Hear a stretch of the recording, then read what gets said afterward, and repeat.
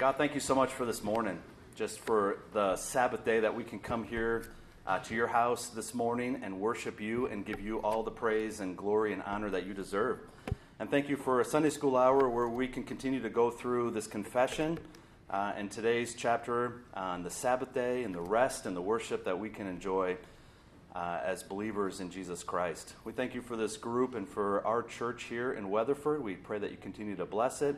Bless the worship service afterward and the preaching of the word. May it continue to convict us of our sin and point us to Christ, our Savior, our Redeemer, our Lamb. We pray all this in Jesus' name. Amen. Amen.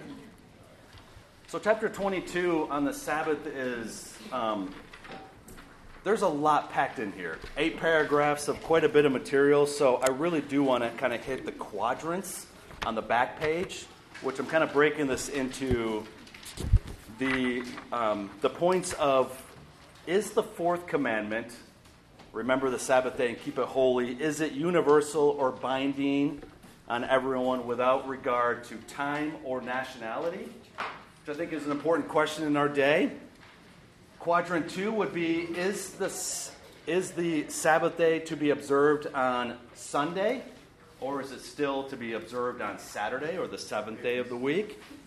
The regulative principle, which talks about what is permitted to be part of your worship service on a Sunday morning, and Sabbath day observance. So all topics that are quite weighty, especially in today's world and our culture, I think, where we really have a push to deminimize or not to have a really kind of a distinctive Sabbath day throughout the week. And I really want to impress on us that I think this day is super important. And I'm just glad that you're all here on Sunday morning, right? To have a Sunday school and to be part of this discussion. So without that introduction, let me just, I know it's really small on the page, but I really wanted to make this one piece of paper in total. But can we have volunteers to just read through the paragraphs? One person to read paragraph 1. Justin? Somebody to read paragraph 2. Michael? 3. Charlie? 4. Short ones. Brandon? 5. Abby? 6. Andrew? 7. Ryan? And 8. All right, Ashley in front. Thank you. Go ahead, Justin. The light of nature shows that there is a God who hath lordship and sovereignty over all, is just, good, and doth good to all, and is therefore to be feared, loved, praised, and called upon, trusted in, and served with all the heart and all the soul, and with all the might. But the acceptable way of worshiping the true God is instituted by himself, and is so limited by his own revealed will, that he may not be worshipped according to the imagination and devices of men, nor the suggestions of Satan under any visible representation, or any other way not prescribed in the Holy Scriptures.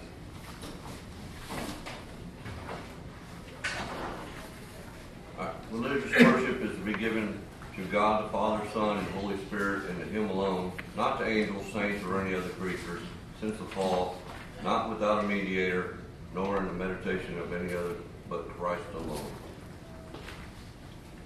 Prayer with thanksgiving, being one part of natural worship, is by God required of all men. But that it may be accepted, it is to be made in the name of the Son, by the help of the Spirit, according to his will, with understanding, reverence, humility, fervency, faith, love, and perseverance, and with others in a known tongue. Paragraph 4. Prayers to be made for things lawful and for all sorts of men living or that shall live hereafter, but not for the dead, nor for those of whom it may be known that they have sinned the sin unto death.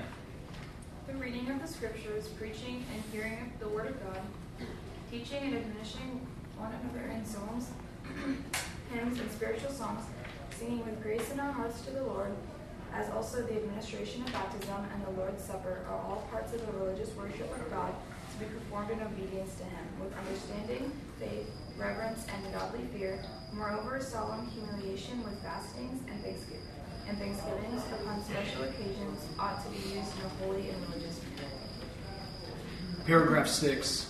Neither prayer nor any other part of religious worship is now, under the gospel, tied unto or made more acceptable by any place in which it is performed, or towards which it is directed. But God is to be worshipped everywhere, in spirit and in truth, as in private families daily, and in the secret each one by himself. So more solemnly in the public assemblies, which are not carelessly nor willfully to be neglected or forsaken, when God by his word or providence calls thereunto. Paragraph 7. As it is the law of nature that in general a portion of time by God's appointment be set apart for the worship of God, so by his word and positive, moral, and perpetual commandment, binding all men and in all ages, he has particularly appointed one day in 7 for a Sabbath to be kept holy unto him, which from the beginning of the world to the resurrection of Christ was the last day of the week, and from the resurrection of Christ was changed from the first day of the week, which is called the Lord's Day, and is continued to the end of the world as the Christian Sabbath, the observation of the last day of the week being abolished. Paragraph 8. The Sabbath is then kept holy unto the Lord, when men, after a due preparing of their hearts, and ordering their common affairs aforehand, do not only observe a holy rest all day from their own works, words, and thoughts, about their worldly employment and recreations, but also are taken up the whole time in the public and private exercises of his worship, and in the duties of necessity and mercy. Great. Thanks, everybody, for reading. Just want to start out by, as an introduction, to kind of reflect back, if you can, to kind of maybe some of your childhood experiences on Sundays. I don't know how many of you grew up in homes where there was restrictions on Sundays or different rules on Sundays. Some of you can remember the blue laws, right? And some things are still in effect, right? We haven't actually abolished all of that, but there is still quite a bit of Sabbath day observance in the secular culture, even though it does feel to be less and less so as we engage in all things just like the other normal 6 days of the week. My own childhood experience, I remember I did grow up in a conservative Christian home, and I praise God for that. My parents were really godly people. And we had some rules that I remember kind of questioning when I was young. Like, I could play catch, but I couldn't bounce a basketball. And I think, I never asked my parents, but I kind of wonder if part of it was because catch was a little bit more, you could play in the backyard, bouncing a basketball a little louder. People maybe could see. Maybe there was just that perception. But there was definitely things that I couldn't do. I couldn't play with friends on Sunday. And I'm sure some of you in your own past have had rules, or maybe even as parents, you've had, all right, what do we want to do with our own kids on Sunday? Like, what would be the limits and restrictions of what would be permitted on Sundays or not? And that's quite a bit of a controversial topic even today, right? I would say. How about the worship wars we've had? That terminology, right, about what would be appropriate from a music perspective in church, when a lot of churches started to go very much more contemporary music versus traditional, and the worship wars that ensued. All of this in the confession in chapter 22 is addressed really in these 8 paragraphs, right? It talks about what's permitted in worship, it talks about how you observe the Sabbath, it talks about whether or not this is still universal and binding on everybody, and it talks about what day of the week we observe the Sabbath. There was a kid's book that actually was just released last month. Here's some of the quotes from it. It's a kid's book written from a kid's perspective about Sundays. Some of the quotes was, to tell the whole Sunday story, I have to start on Saturday evening, which I thought was a really interesting quote. So this is, again, kind of you'd read it to your kids, kind of a lot of illustrations in here, but I thought some really good adult points. The little boy who's writing the story from his perspective says, the longest part of the church service is the sermon. It's long, my dad says, because God has a lot to say about himself and his gift of Jesus. The drive home after the service is a great time for our family to talk about what happened during worship. I always know what my dad is going to ask as soon as we pulled onto the street. Okay, kids, what did you learn about God and his amazing grace this morning? The whole book is actually from a song. I don't know if anybody has sung this before. It's called Safely Through Another Week. Day of all the week the best, emblem of eternal rest. That's one of the verses in the song. So, kids' book, talking a lot about what Sabbath day looked like.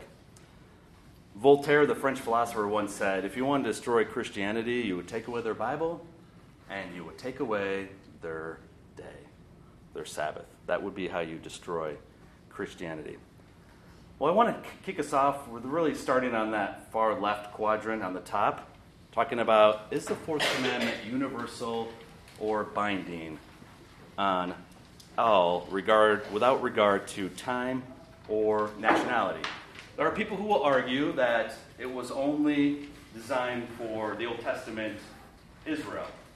So it's not binding on New Testament believers. It was only for Old Testament Israel, and therefore it's not binding in today's day and age. So Exodus 28 through 11, which you guys have all been very familiar with, right? Remember the Sabbath day to keep it holy. 6 days you shall labor and do all your work, but the seventh day is a Sabbath to the Lord your God. On it you shall not do any work, you or your son or your daughter, your male servant, your female servant, or your livestock, or the sojourner who is within your gates. For in 6 days the Lord made heaven and earth, the sea and all that is in them, and rested on the seventh day. Therefore the Lord blessed the Sabbath day and made it holy. So that's the 10 Commandments, right? The fourth commandment, remember the Sabbath day, keep it holy. So the confession is arguing that, yes, the fourth commandment is still binding and universal in today's age for the New Testament believer. So the confession is arguing, and I would agree with that this is still binding and universal on today's society. Why would I argue that? And what does the confession say? Well, one is that the Sabbath is a creation ordinance. One is that the Sabbath is a creation ordinance. A creation ordinance would be an ethical norm, and this is just one definition, which is based upon the work of God in creation. An activity or institution which God set up, in which God set up for all mankind to observe perpetually until the end of the world. So it's a creation ordinance. It came from God in creation. That's why it says, 6 days you shall labor and do all your work, but the seventh is a Sabbath. For in 6 days the Lord made heaven and earth, but on the seventh day God rested. Standards imposed by God, another way to argue that this is a creation ordinance. They all correspond to the way in which God made man, and so are for our good. To go against creation ordinances is to go against the nature of things as how God has made them. Genesis 2:2-3, God resting from his creative labors, so to speak, and resting on the seventh day, he blessed it. And blessing it is significant. By blessing it, he's setting it as a standard for everyone to follow. John Murray, God fully intended that unfallen man in his task of godly dominion would need to suspend his weekly labors in order to refresh himself with the exercises of concentrated worship. You can see how Exodus 20 grounds its commandment in the creation ordinance. It talks about why we do what we do because of how God instituted when he was creating the world, having the seventh day as a day of rest. That's not to say that God instituted a pattern and then needed to go back to work the next 6 days, right? He didn't work 6 days, take a day off, start working again 6 days. Of course, God could have created the world in 2 minutes or a minute, but the way he set up his pattern was 6 days of creation and then a day of rest, a pattern that we are to follow. Other creation ordinances, just so you know that this isn't just related to the Sabbath day, right? Bearing children, stewarding the earth, or to rule, marriage. You look back at Genesis 2, you see all those creation ordinances. This is just not related to the Sabbath. And then I just want to point out that creation ordinances do have a universal obligation, as you can see from the New Testament. So this is just not an Old Testament. And I point you to Jesus' teaching in Matthew 19 on divorce, for instance, as proving that this is a creation ordinance, because Jesus' teaching on divorce goes back to marriage as a creation ordinance from Genesis 2. As a creation ordinance, it applies to all mankind. And why does it apply to all mankind? Because it applied to Adam, who is, and we've talked about this in our covenant class and foundations and other places, right? Adam is the covenant representative, or the federal head for all mankind. It's not just the Jews. This was ordered and instituted before even Adam fell into sin. Right? This was something that was part of how Adam was supposed to be before the fall. And it applied to him just as we see in Romans 5. Adam was the federal head, the representative of all mankind. So this would be something we would say would be applied or applicable to us. And the point that a lot of people will make is that the Sabbath is part of the ceremonial law and thus done away with or abrogated by the death of Christ. We'll see, and I will argue that that's not the case because the Sabbath was instituted before Adam fell into sin. So it actually was part of the law that God had before Adam fell into sin. The ceremonial law was instituted because there was a need for a Savior and a pointing towards Christ. But there was no need for a Savior before Adam fell into sin. Galatians 4, Colossians 2:16, and Romans 14, 5 through 6 are big passages that a lot of people point to argue that the Sabbath day is ceremonial. So again, Galatians 4:10, Colossians 2:16, and Romans 14:5 and 6. Paul, in those passages, is talking a lot about new festivals, new moons, do away with the Sabbath days, etc. So a lot of people point to that and say, well, isn't that Paul arguing that the Sabbath day was truly ceremonial? And therefore, if it's ceremonial, it's not really needed anymore in today's New Testament dispensation? And I would argue that if you look at the context of what Paul is arguing in those passages, he was arguing that this, in context, was part of the addition to the Sabbath day. If you look at the Sabbath day and what was instituted in the Old Testament, there were additions to the Sabbath day, right? There were things added to the Sabbath day that were ceremonial in nature.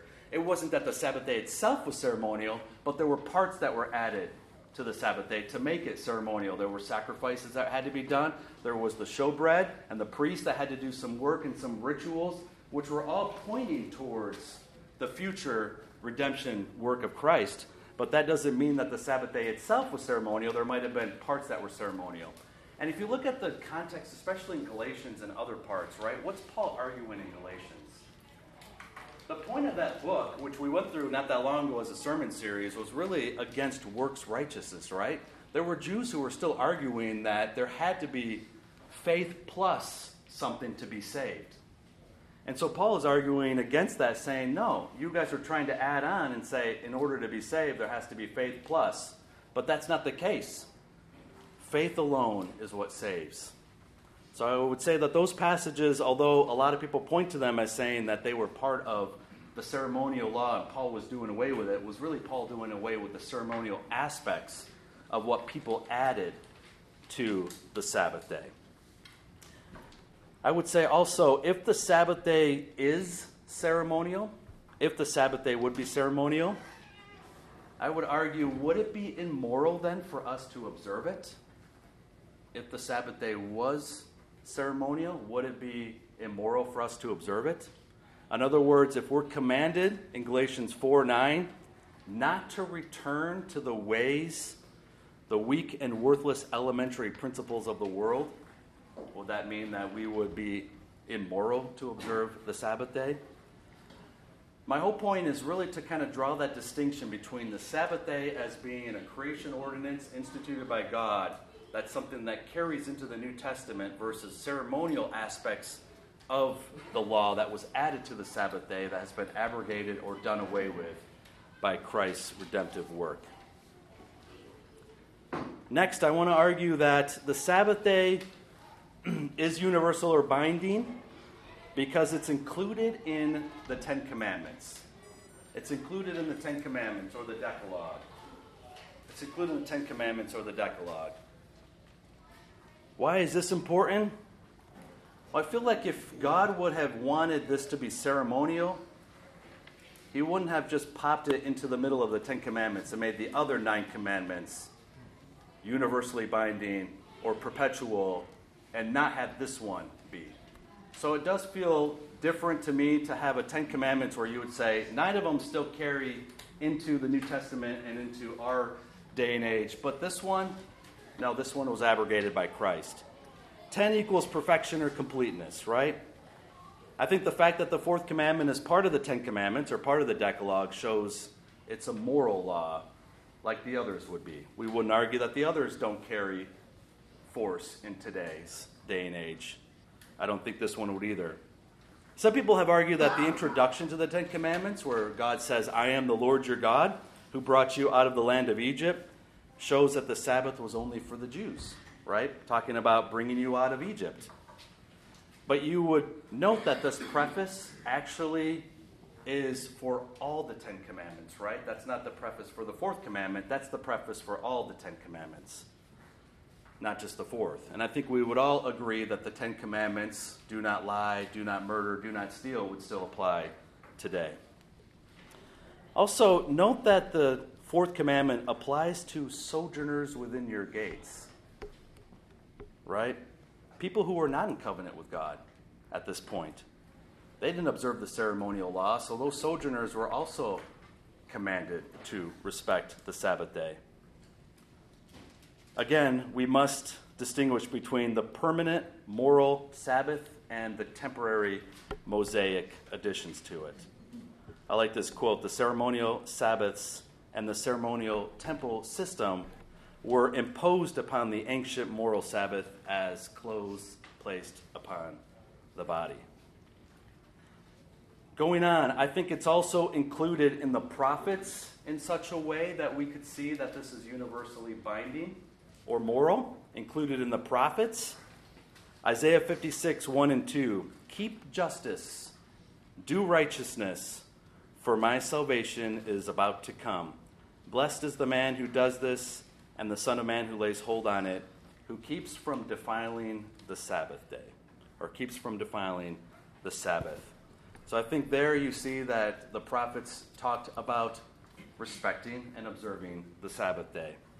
And I would say it's still included in the New Testament, right? We see Jesus' teaching still included in the New Testament. Matthew 12:8, which is the passage where Jesus' disciples plucked some heads of grain, and the Pharisees came and said, hey, your disciples, what are they doing? They're violating the Sabbath day. And then Jesus says, you don't understand what the Sabbath day really is, do you? In this teaching, a lot of people argue, did Christ relax, or did he repeal the Sabbath because it was merely ceremonial? And I would argue that Christ isn't relaxing it, but he's rather explaining or expounding how the Sabbath is to be observed. It's still under the Mosaic law at that point, right? But the Pharisees had added so many legalistic or Pharisaical additions to the Sabbath. They had put on, you cannot do this, you cannot pluck heads of grain on the Sabbath day. And here Christ is explaining and telling them, no, you're not understanding. You guys have to distinguish even between the ceremonial aspects which have been added in the Bible versus what the Pharisees had added into the Sabbath day observance as part of their own tradition or rules. And Christ had to explain to them why that wasn't correct. Why would Christ relax the Old Testament law and then use David and the Levitical priests as an example in that passage too? Because Christ went back and pointed out to what David had done in that passage. I want to talk a little bit about Hebrews 4, 9, and 10, which is kind of a critical passage, I think, in the Sabbath day observance. So if you wanted to turn to there, you can feel free to go there. But Hebrews 4, 9, and 10 talks about, so then there remains a Sabbath rest for the people of God. For whoever has entered God's rest has also rested from his works as God did from his. So then there remains a Sabbath rest for the people of God, for whoever has entered God's rest has also rested from his works as God did from his. Seems like there's 3 interpretations of Hebrews 4 in this context. One would be people would argue that this actually proves that the Sabbath day isn't in perpetuity. It's not binding, or it's not universal at this point. Instead, they would say, this passage is saying that believers cease from their evil works. Like this is just telling people, stop doing evil works. Your whole life, every day of the week, is intended to be Sabbath rest. Every day of the week is intended to be Sabbath rest. They would argue that the weekly Sabbath was but a type or foreshadow. It's pointing ahead to the Christian's rest in Christ. I would argue that in the context of this passage, looking even back into Hebrews 3, starting at verse 7, it's not speaking of the Christians ceasing from evil works, but it's really talking about that great final eschatological rest we have in Christ. It's speaking of that great final eternal rest we have in Christ. It's applied to believers of every age, including the Old Testament, when the Sabbath day was clearly in force. The great future rest never changed from the Old Testament to the New Testament. The second argument would be that Hebrews 4:9 is actually only referring to the weekly Sabbath, not future eternal Sabbath. So some people will say Hebrews 4:9 talking about the Sabbath rest is really only referring to the weekly Sabbath, not future eternal Sabbath. I would say that this passage is about the future eternal Sabbath, looking at the context, but 4:9 would be referencing the Sabbath day as we understand it today.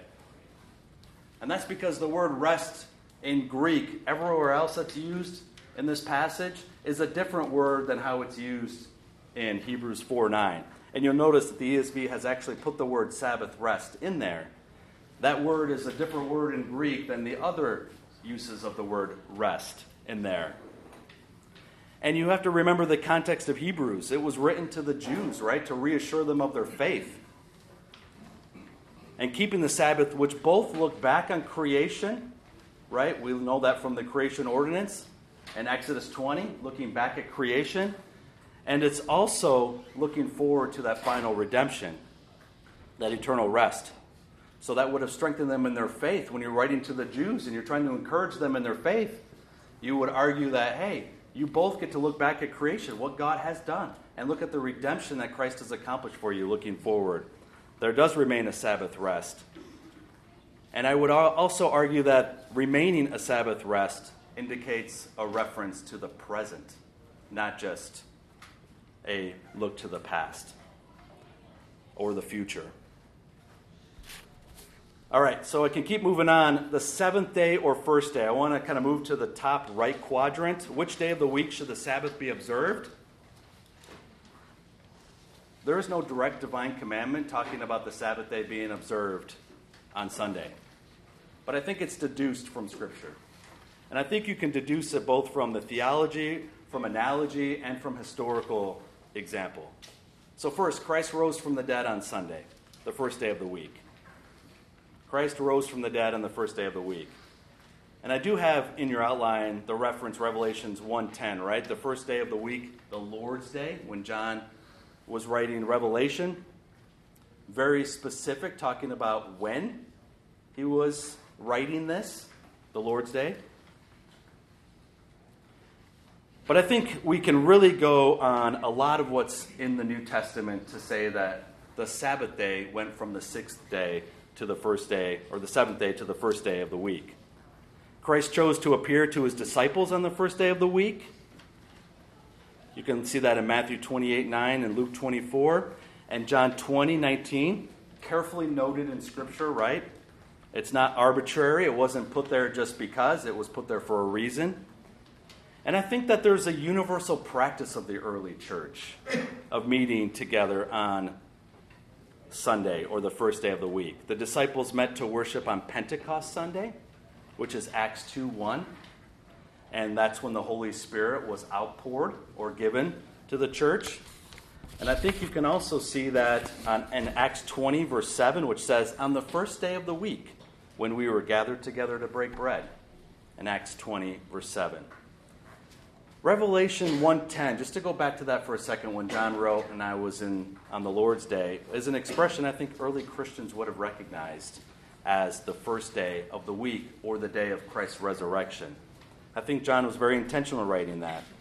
And then also I'd point you to 1 Corinthians 16, 1 and 2, which talks about Paul's command to give tithes to the poor. I think that also talks about the first day of the week. And I don't think it's a coincidence or an accident that chapter comes right after 1 Corinthians 15, which talks about the significance of Christ's resurrection. The significance of Christ's resurrection being on the first day of the week, and then Paul moving into 1 Corinthians 16, talking about giving to the poor on the Lord's Day.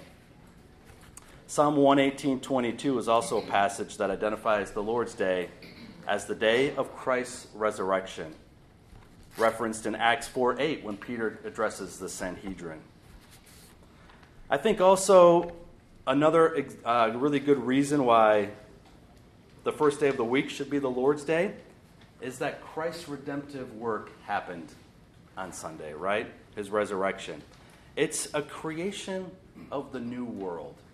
It's a creation of the new world or a new covenant. His perfect life, His atonement, His victory are foundations of a regeneration of all things. The New Testament in Revelation 3:14 talks about Jesus being the faithful and true witness, the beginning of the creation of God. Colossians 1:15-18 talks about the image of the invisible God, the firstborn of all creation. That's the passage on the preeminence of Christ. I think also the 8th day, which now gets from the 7th day, the Sabbath, to the first day of the next week, or the 8th day, has really huge significance in the Old Testament. Noah, 8 family members were saved from the flood. Circumcision happened on the 8th day. The dedication of your firstborn son happened on the 8th day. And the day of cleansing from defilement, Leviticus 14:10, happened on the 8th day. A lot of pointing towards this final redemptive work of Christ, which happened on the 8th day or the first day of the next week. And then I think Deuteronomy 5:15, which is the 10 Commandments in Deuteronomy, give a lot of support for that. Because in that 10 Commandments, it talks about in the 4th commandment that it's not just pointing back to the creation, but it's also pointing back to the redemptive work of God in saving His people from Egypt. So I think there's a pointing towards the redemptive work in Egypt, which points forward to the redemptive work of Christ, which happened on the first day of the week. All right, I want to move on to the regulative principle quickly. There's a lot to pack in here, people. I'm sorry to move forward really fast, but you can ask questions afterwards. You can all disagree with me or challenge me on points, but I do want to get to the regulative principle because I think it's really important. What's the definition of the regulative principle? The corporate worship of God is to be based or regulated on the specific directions of Scripture. The corporate worship of God is to be based or regulated upon the specific directions of Scripture. I think you find that in Deuteronomy 12:32, Colossians 2:16-23. What does that mean? It means we're not free to add whatever we want to the worship service. Some people take the opposite view, right? If it's not prohibited in Scripture, they think it's allowed in your worship service. If it's not prohibited in Scripture, you can have it in your worship service. The regulative principle says if it's not actually expressed specifically in Scripture as what can be part of your worship service, you can't have it in your worship service. God has specifically prescribed what should be part of the worship service. And that's what we would follow here. And that's what's part of the confession, right? What are those elements? Preaching, reading, and hearing the Word of God. Preaching, reading, and hearing the Word of God. The administration of the sacraments. The administration of the sacraments. Prayer, and singing. Preaching, reading, and hearing the Word of God. Administration of the sacraments, prayer, and singing. You could probably put in there giving, pointing back towards 1 Corinthians 16 again, 1 and 2, where Paul talks about giving tithes to the poor, or for the church to give to the poor. We have to remember that worship is to glorify God. Moving up to that blank at the top. Worship is to glorify God. It isn't for us. It's not seeker-friendly. It's to glorify God and to worship Him. We're not in church to fellowship. We're not in church for entertainment. We're not in church to get a moral lesson. We're in church to worship God, and we specifically are here to do what God has commanded us to do and prescribed for us in the Bible. Let me just note that within the specifics, there is freedom, right? So in other words, if you said, all right, we're supposed to meet for public worship on Sunday, well, you are free to determine the time you can meet on a Sunday for worship. You have freedom within the specifics to have your own church decide on what to do best. I would say there's freedom within music. We're told to sing songs, spiritual songs, psalms, and hymns, right? There's freedom within there to determine the best music.